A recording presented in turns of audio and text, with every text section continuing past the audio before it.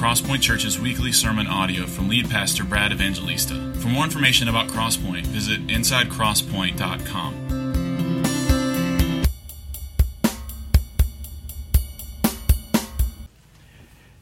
Amen. Good morning. Happy New Year. How are you?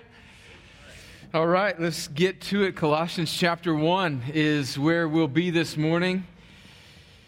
If you don't have a Bible, I'd love for you to use one of the ones in the seat rack in front of you. If you're not used to looking up passages in the Bible, you can find Colossians chapter 1 in those Bibles in front of you, either on page 772 or 983. And as we say every Sunday, if you don't have a Bible, we'd love for you to keep that as a gift from us to you. Did you notice who was playing the drums this morning? For those of you that have been around CrossPointe for a while, Stephen and Sarah Beth Sheely are back in town just for the holidays to visit, all the way down from cold, snowy Minnesota. And I'm not sure if I pronounced that correctly, Minnesota or Minnesota. I don't know how to do those vowels when you're from Scandinavia, but we are really, really glad to see you guys. And so give Stephen and Sarah Beth a hug after service. Well, listen, we find ourselves in one of these little Sundays where I think it would be helpful for us to just do a standalone sort of message. And so these past few days, I have been, as part of a plan for 2015, a plan for me personally in the Scriptures, to read through just books of the Bible over and over and over again, about 20 times, and then move on. And so the first book that I chose for this upcoming year, and I got a little head start on it, is Colossians. And so over these past few days, I have read Colossians over and over and over again, and this prayer that Paul offers for the church at Colossae has just been sort of resonating in my heart, and I want it to be a prayer for us this year as we enter into a new year. And so I have 7 prayers for CrossPointe that I want to offer through the first 14 verses of Colossians. But before I do that, let me pray and ask the Lord to help us center our hearts and to dig into this word and to profit from our time together. So let me pray. Oh Lord, as we open up your word and as we look at Paul's words to the church at Colossae and as we think about his prayer for them, I pray that you would help it to take shape in our hearts and that it would be our prayer for one another, that you would use these divine inspired words that are from you through a man, written by the Holy Spirit to us, that you would use them to encourage your church, that for the believers in this room that we would be strengthened and spurred on, that our hearts would be softened towards one another, and that they would deepen in gratitude towards you. And I pray for any friends in this room who are not yet trusting in Christ, that you, by your kind and sovereign grace, would give them a heart to believe, and eyes to see, and ears to hear in Christ, that they would trust in him. And I pray that you'd do these things for your glory and our joy, in Jesus' name. Amen. Well, I'm going to start reading in Colossians chapter 1, and we're just going to stop along the way, and I have 7 prayers out of this short text, these first 14 verses that I'm praying for us as a church. Now, this will be our 10th year, April 17th, 2005. We started CrossPointe as just a small little group of people meeting together as a core group, and then had our first public service on April 17th, 10 years ago, 2005. And what the Lord has done in these past 10 years, really in spite of pastoral leadership, just because of his kind grace, has been deeply encouraging and beautiful. And as I reflect back and I think about this upcoming year, these are my prayers for us as a church. So let's start reading in Colossians 1, verse 1. Paul, an apostle of Christ Jesus, by the will of God, and Timothy, our brother, to the saints and faithful brothers in Christ at Colossae, grace to you and peace from God our Father. Verse 3. We always thank God, the Father of our Lord Jesus Christ, when we pray for you, since we heard of your faith in Christ Jesus and of the love that you have for all the saints, because of the hope laid up for you in heaven. So I want us to stop there, and here's my first prayer for CrossPointe in 2015. That our future hope in the gospel would produce even more present love for one another.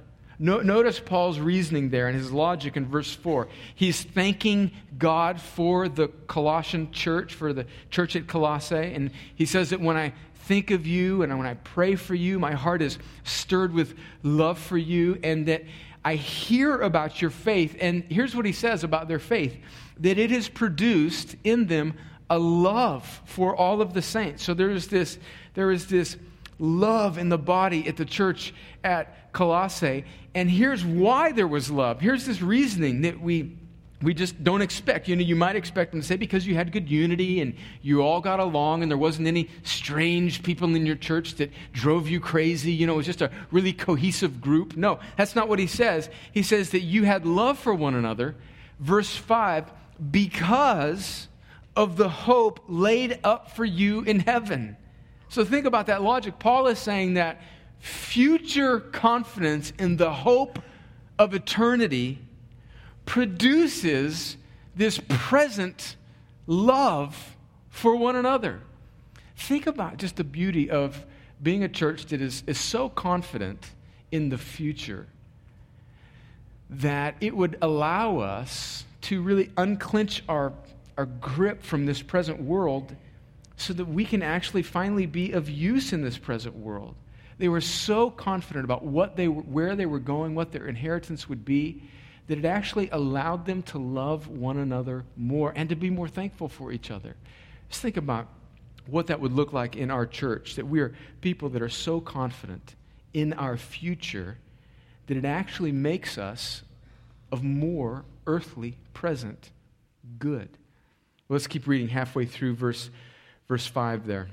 Of this you have heard before in the word of the truth, the gospel, which has come to you, as indeed in the whole world it is bearing fruit and increasing, as it also does among you, since the day you heard it and understood the grace of God in truth. So here's my second prayer from CrossPointe, from Paul's prayer to the Colossians, is that we would be gospel-fueled optimists. Where do I get that from? Look again at verse 6. He says that the gospel's come to you, that you've heard it. And then it's like he zeroed in on the Colossians and the effect of the gospel in them, and he's going to talk about that in a second. But he can't help but then realize that in the whole world, the gospel is bearing fruit and increasing. He has this optimistic view of the work of God in the church at Colossae and really in the whole world. And I pray that as a pastor, that we as a congregation would just be people that aren't sort of, detached from reality. There's nothing worse than somebody who's just doesn't seem like they're, that they have their feet on the ground and they almost become sort of annoying in their sort of detached from reality optimism. You know what I'm talking about? It's just everything's great and you just want, it's like, no, it's not. I want to punch you in the face. It's not great. But there's something incredibly stabilizing and encouraging about people who aren't detached from reality and can look around a broken world and can look around an incomplete situation and a situation that still has much work to be done, a church that's very imperfect, their own life that's very imperfect, other people around them who are very imperfect, and yet are so confident in the grace of God and the certainty of God's promise to His people and to His church that they can have their feet solidly on the ground, very in touch with a broken reality around them.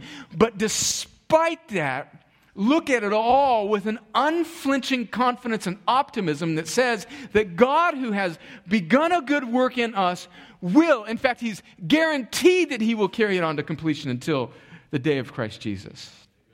And can look at the world around them and the people around them and look inside their own selves and their own still in progress hearts and be optimistic about the work of God in the world and the certainty of God's victory. I find those type of people to be incredibly attractive, and I just want to be around them. Gospel-fueled optimists. And my prayer is that I would be more like that, and that we as a church would be more like that. I think, though, as we think about what this looks like in our lives, is that there are two forces that really constantly work against this. And I think it sort of runs across generational lines. I think for younger Christians, we have grown up. I'm sort of including myself in that group, I guess, although I will be 44 in January, which I'm kind of excited about because 44 is my favorite number in all of the world. It was my older brother's number when he played football, and I idolized him. So that's kind of the way I work. I just think I put everything in football numbers, and he was number 44. And he actually led me to the Lord, so that's a sentimental number for me. I just think it's a cool number. I'm looking forward to being 44. But I still kind of want to hold on to the youngness. In fact, I am getting old. I probably some Sunday coming to you in 2015, I'm going to have to break out reading glasses when I'm sitting at my home. Just this week, I started to use reading glasses. All of my children mocked me and made fun of me. Still dealing with that a little bit before I can actually go public with it. Thank you, Reynold, who has his reading glasses propped on his head right now, is giving me a hearty amen. But I think that a younger generation, two forces that work against gospel-fueled optimism, are a sort of pervasive cynicism and sarcasm. I think it's the way the younger generations deal with insecurity. That if they can just sort of be cynical and sarcastic about everything and not take anything serious, then it protects them from really being exposed from their own inadequacy. I also think that younger people have grown up in a digital age. They've grown up on TV shows like, now don't get mad at me and send me any emails if this is your favorite show, but I'm just being pastoral here. They've grown up on TV shows like Seinfeld and The Office, and the comedy may be funny, but when that is the constant drum of all that you're hearing is just like sharp, sarcastic, cynical humor, it begins to form a worldview in your heart, doesn't it? And when the only news that you really watch is Jon Stewart's Daily Show, which you realize that's not real news. You guys know that, right? But if that's all you watch, it starts to form a heart. You know, in Romans it says that faith comes by hearing. And then Paul goes on to say, by hearing the word of God. But I think the principle works both ways. We grow in faith about what we hear. If you expose yourself to the Bible and truth, you're going to grow in faith of good things that are good and true and noble and pure and from God. And if you just expose your heart, if we expose our hearts to just cynicism and sarcasm in our culture, it begins to produce a lack of faith in us. And I think younger Christians are particularly prone to that. I think I'm prone to that. Just a general, almost subconscious rolling of the eyes, sarcastic cynicism. I would challenge that this year. If I just pray that we would challenge that particularly men in this church. That men in this church in their conversations with one another would fight against sarcasm and cynicism. I'm not talking about just good, fun humor, but that we would push against that tone that just seems to pervade conversations in our culture. I think that's the force that's at work on younger Christians. I think a force that's at work maybe on older generations that would fight against gospel-fueled optimism is a pervasive pessimism. And I think that older Christians are prone to pessimism because they have had an unrealistic view of what culture and church should be like, and they kind of want an American Norman Rockwell painting of the church to look like that. And when they realize that the world is evil and now we're exposed to all of these things, and it disheartens them and disenfranchises them from reality, and they become pessimistic. They're pessimistic about the state of the world, pessimistic about the state of our culture, pessimistic about the state of the church, pessimistic about the state of younger Christians and their growth and sanctification. And certainly there's some legitimate concerns in every generation of every age. But I think that older people, again, I think because of insecurity and fear, these are at play on every generation, tend to gravitate towards a pessimism because things aren't the way they used to be when they grew up. And that becomes a real enemy of gospel-fueled optimism. Now, if you're like me, you got a little bit of both. you suffer. I'm like right in the middle of 44, between kind of older and younger. I have to battle against cynicism and sarcasm and pessimism. I'm like a walking blah.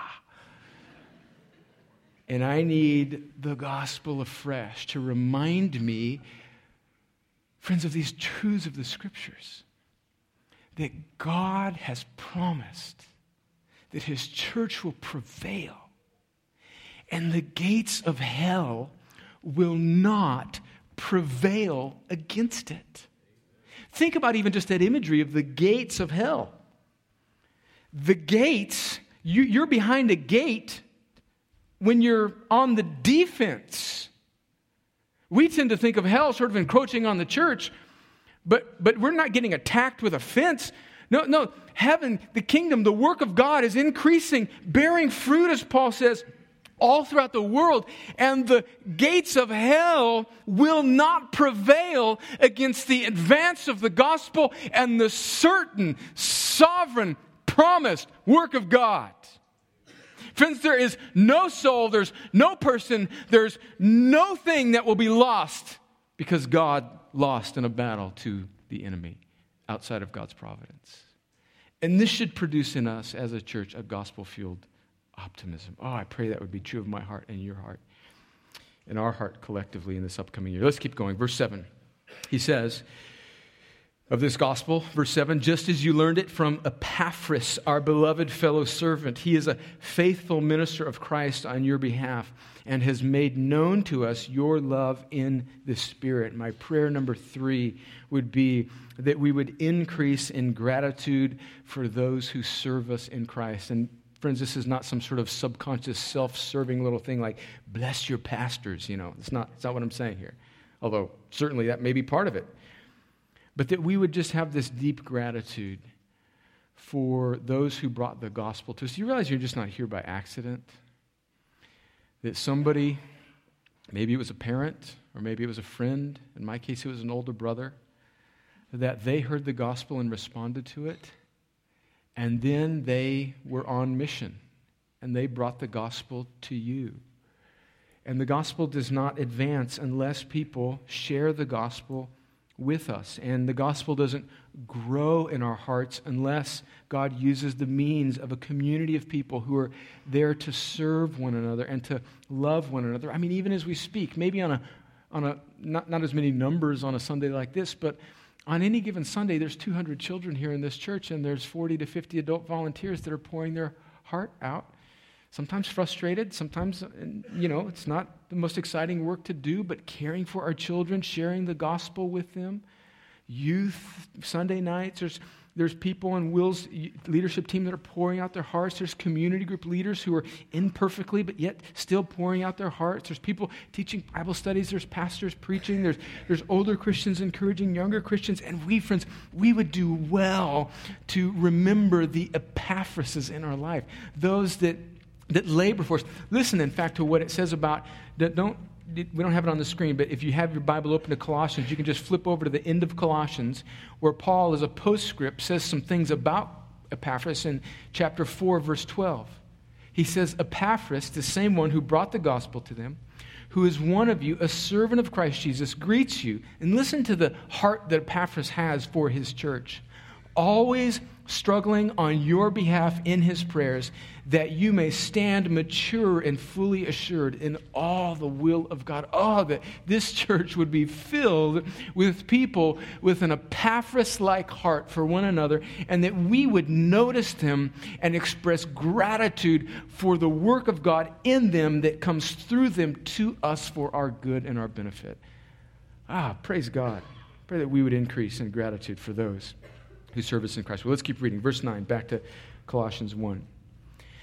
And so, from the day we heard, we have not ceased to pray for you, asking that you may be filled with the knowledge of His will in all spiritual wisdom and understanding, so as to walk in a manner worthy of the Lord, fully pleasing to Him, bearing fruit in every good work and increasing in the knowledge of God. So this leads me to prayer number 4 for CrossPointe in 2015. And it is that we would intentionally pursue spiritual growth and Christ-likeness. That we would intentionally pursue spiritual growth and Christ-likeness. Look at Paul's prayer there again. He asks in verse 9 that they would be filled with the knowledge of His will in all spiritual wisdom and understanding. That doesn't just happen by accident. When I was a kid, this was before I was a Christian, I was just some kind of strange, superstitious little child that just believed that I had this Bible, and I laid it underneath my pillow. Never opened it, never read it, but I just laid it underneath my pillow as a kind of like good luck charm, like a little rabbit's foot. I think part of it was that my brother used to tell me scary stories late at night that totally psyched me out, and so I was trying to counter that, mumbo jumbo that he was trying to put on me. And I would put this Bible underneath my pillow at night for years and years and years. Never read it, just hoping that it would kind of do me some good. It doesn't work that way, friends. We have to be intentional in our pursuit, and as Paul prays that they be filled with the knowledge of His will, there is implicit in this an earnestness that we must have as Christians, that we would intentionally pursue spiritual growth.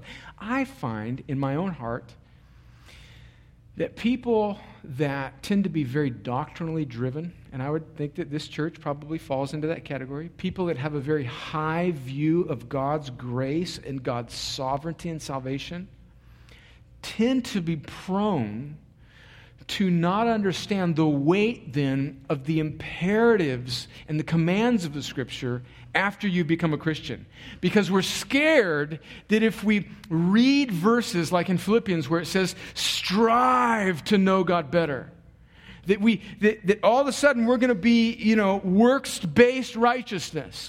No, we believe in the free grace of God and nothing we can do in and of ourselves to save ourselves. And the moment we even think about how the Bible commands us and calls us to do these things, we feel like we're becoming all of a sudden legalists.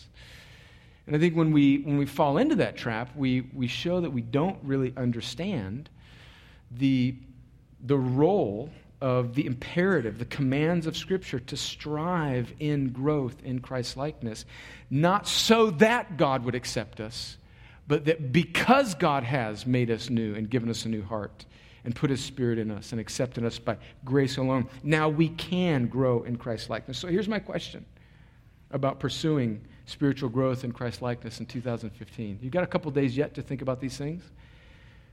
Do you have a plan for 2015, whatever it is? Do you have a plan? Have you thought about? Can I encourage you to take these next few days before the end of this year to take a sort of spiritual inventory of your life and to think about what your plan might be for this upcoming year.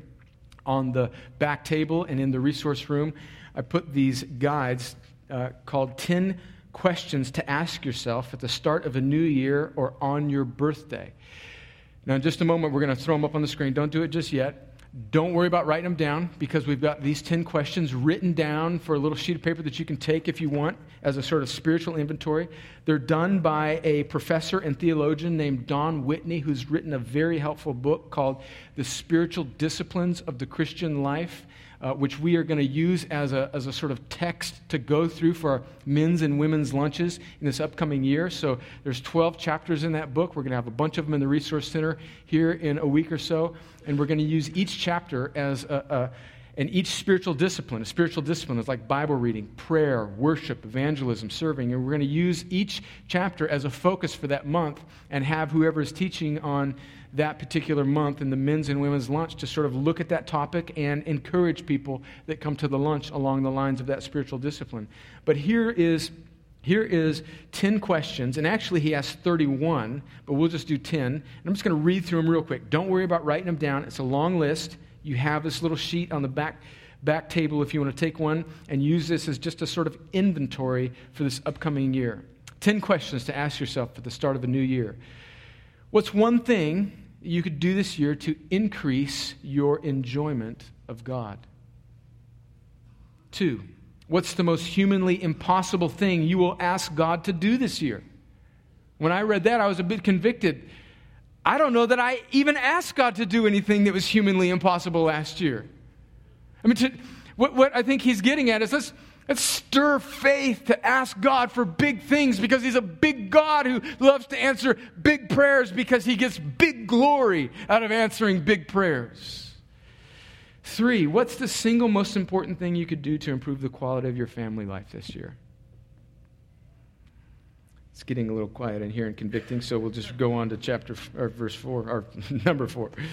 In which spiritual discipline do you most want to make progress this year, and what will you do about it? Again, spiritual disciplines, things like Bible reading, prayer, evangelism, serving, stewardship, silence, solitude, fasting.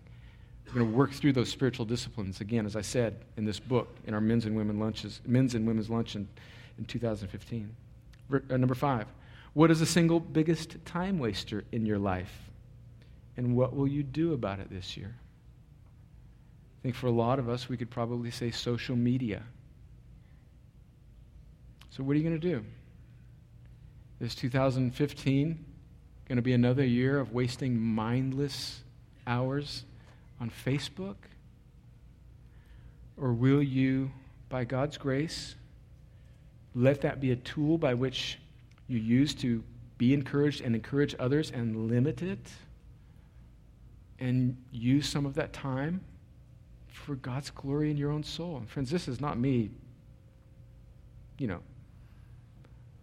chastising the children now. Come on, boys and girls, do better and report back to Brad when you have an answer. This is me talking to myself. Number 6, what's the most helpful new way you could strengthen your church? 7, for whose salvation will you pray most fervently this year? Do we realize all those people that we come in contact with? The barista at Starbucks, the clerk at the store that we check out at, that we have a casual greeting relationship with, may not know Jesus. And do we realize that if they do not know Jesus, they don't just float off into fairyland for people that are basically good? There are only 2 types of people in this world: those that are in Christ and those that are outside of Christ. And many of people that we judge as basically morally good are outside of Christ, and the Bible is clear and unequivocal on this, friends, that after every person dies, there will be a judgment. And on that day, our view and perception of moral goodness will be burned up as rubble. And only those that are in Christ will be with him for eternity forever. And those that are outside of Christ will receive their due and just eternal punishment. So whose salvation will we pray for most fervently this year? 8, what's the most important way you will, by God's grace, try to make this year different from last year? 9, what one thing could you do to improve your prayer life this year? 10, what single thing that you plan to do this year will matter most in 10 years in eternity? Well, there's 21 more questions I won't go into, but I encourage you to take this and to do an inventory in your soul, maybe in your family. I think we'll do this. I haven't talked to Jennifer about this, but we're having a family meeting right now in front of several hundred of our closest friends. I think we'll take this and write out our answers and compare them with one another before the end of the year on New Year's Eve. Do you have a plan? Do you have a plan to take in God's Word? We have Bible reading plans in the Resource Center. I encourage you to take one. And don't let that Bible reading plan become a law or a guilt-producing club that beats you over the head when you fall behind. No. Don't be a servant of the Bible reading plan. Make the plan a servant of yours. And when you're behind, you're behind. Welcome to the world of sanctification. And just check off the next block. I don't care that it's March and I'm still in January. That's just the way it is. Put that in your pipe and smoke it Bible reading plan. That's the way I work it. I encourage you to do the same. Well, we could go on and on. It's starting to get a little hot in here. And here's a fifth prayer that I think comes out of these same verses. So 4 is that we would intentionally pursue spiritual growth in Christ-likeness. And then 5, that in this pursuit, we would please the Lord and actually bear fruit. So the point of spiritual wisdom and knowledge and Bible knowledge and lists or whatever, however your personality works it out, the point of spiritual growth is not that we would have all of this Bible knowledge that we just stuff into our hearts, but that then this knowledge and Christ-likeness would produce in us a life that is worthy to walk in a manner worthy of the Lord, that we would please Him and that we would actually bear fruit. So what does it mean to bear fruit? Well, in Galatians 5, verse 22 and 23, Paul gives us an explanation, a little bit of what spiritual fruit is. He says the fruit of the Spirit is love, joy, peace, patience, kindness, goodness, faithfulness, gentleness, self-control. Against such there is no law. And so let's even look at it. Let's even break it apart even more and say that just a few thoughts about what does it mean to bear fruit, to read the Bible, to commune with God's people, to pray more, to be more diligent in our Christ-like pursuit of knowing God. What then does it mean? What effect should this have? All these roots that I'm trying to put in the ground, what fruit should they bear? I think that spiritual fruit is as simple as increasing in our love for God and His Word and a desire to obey Him over and against this world that desires to drag us away from Him. I think to bear fruit means that we would have increasing victory over sin. Of course, in this life, we will never completely eradicate sin, but we, I think, as Christians, growing in grace, should expect increasing victory over sin, including those that have previously dominated us. So are we okay with sort of still just a mediocre sanctification that maybe has marked our life up to this point? If you're a man that's struggling with some particular besetting sin, are you just okay with that defining and neutralizing your life for this upcoming year? And if not, what are you going to do about it? The mark of a true Christian is that they will, over the course of time, increase in their ability to take God's side against their sin. I pray that that would be true in my heart and in our hearts collectively as a people. Another fruit of growing in spiritual knowledge of God and Christ-likeness is a greater love for the church and other believers and a desire to serve and encourage them. Maybe you've been coming to CrossPointe and nobody really knows your name and you're kind of on the edge. I'd encourage you to be known, to go through the membership process, to submit your life to the authority of other people that then have the right to care for you. Of course, they're not going to do it perfectly. And you will always be failed by other Christians, just as you will always fail other Christians. But to grow in Christ-likeness means that we have this pervasive humility and grace for one another when we do fail each other, and we love each other despite it. And in fact, our love for one another grows. Friends, that's a beautiful aroma to an onlooking world as we grow in that grace. Another spiritual fruit would be that we would grow in love for and grace for unbelievers and those outside the church. That our hearts would break for the seemingly good moral people who are outside of Christ that we come in contact with every day. And, of course, the people that are just rebellious, obviously, against God, that we wouldn't rise up in judgment against them or be antagonistic towards them, but that our hearts would break for them. And I see so much of that going on. I mean, there's people in this church who have a love for downtrodden people, who just have a love for evangelism, people inviting people to church, studying the Bible with them. We got guys in this church who go to the prison regularly on Sundays and minister to people. There's just all sorts of beautiful things going on that are just all over in the church, and I'm so encouraged. So friends, this is not me saying we need to do this better. This is just, let this develop even more in my heart. Let there be more and more of this in our life, that we would be people that actually bear fruit and are not marked. But what I think is the tenor of much of the American church is just a sort of complacency. Like, we're just okay, we're Christians, it's the South, this is what we do. I mean, for us, Christianity a lot of times is like no more important than just sort of like the college football team that we root for. It's just sort of part of who we are. Friends, may we not be that type of Christian, if that's Christianity at all, and I really don't think it is. May we have this pursuit that would result in fruit. Verse 11, may you be strengthened with all power according to his glorious might, for all endurance and patience with joy, giving thanks to the Father who has qualified you to share in the inheritance of the saints in light.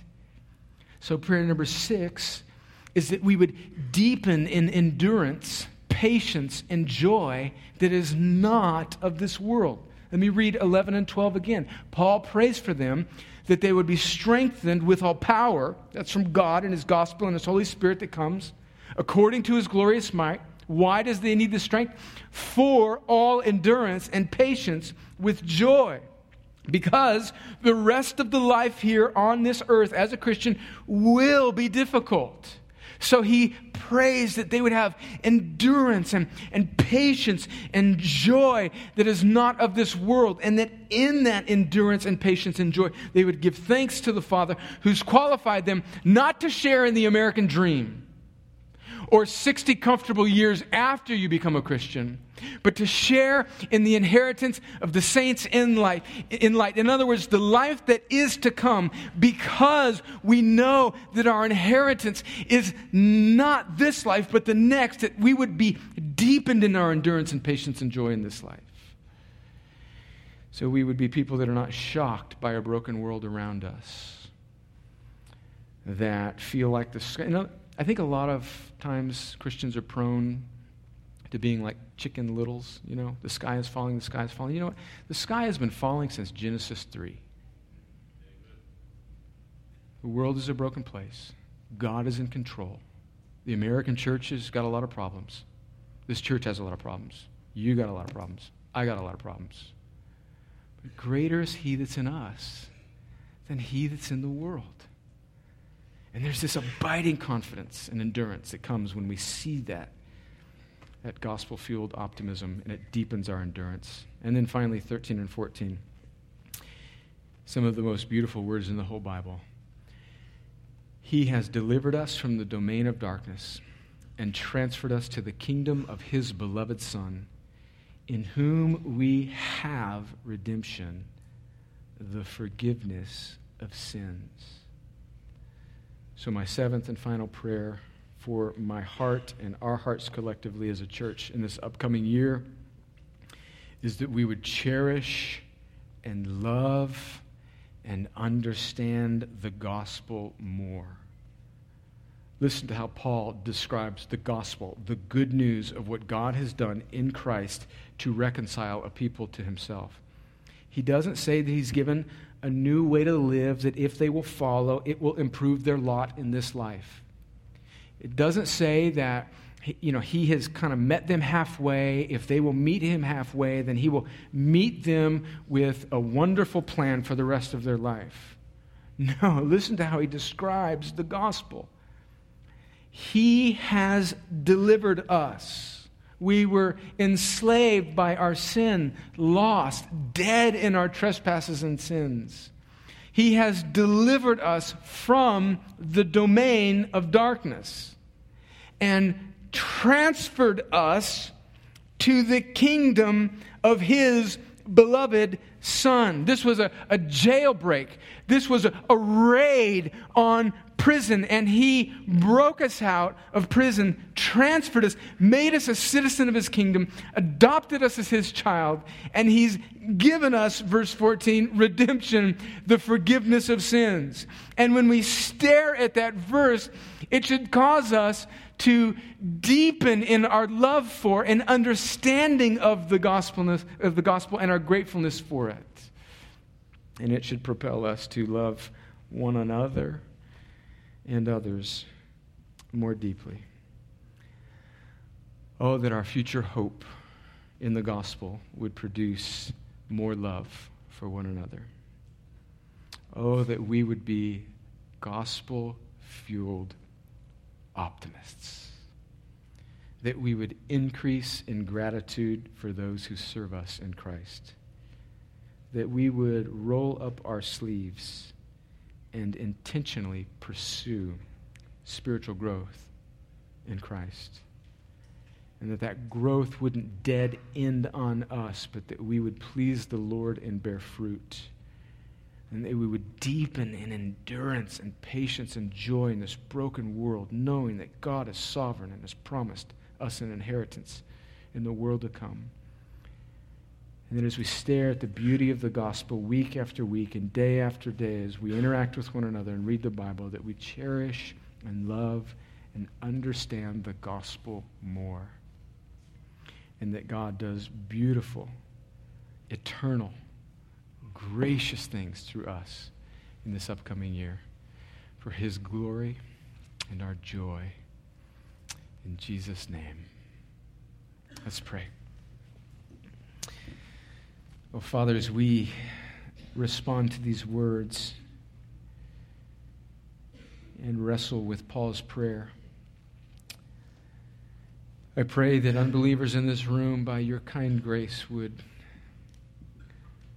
see Jesus, that you'd give them a new heart, that the things that we've spoken about, sung about, read about, preached about, would be used as your means to open up their eyes to see Jesus, and that they would turn from trusting in themselves and trust in Jesus even now.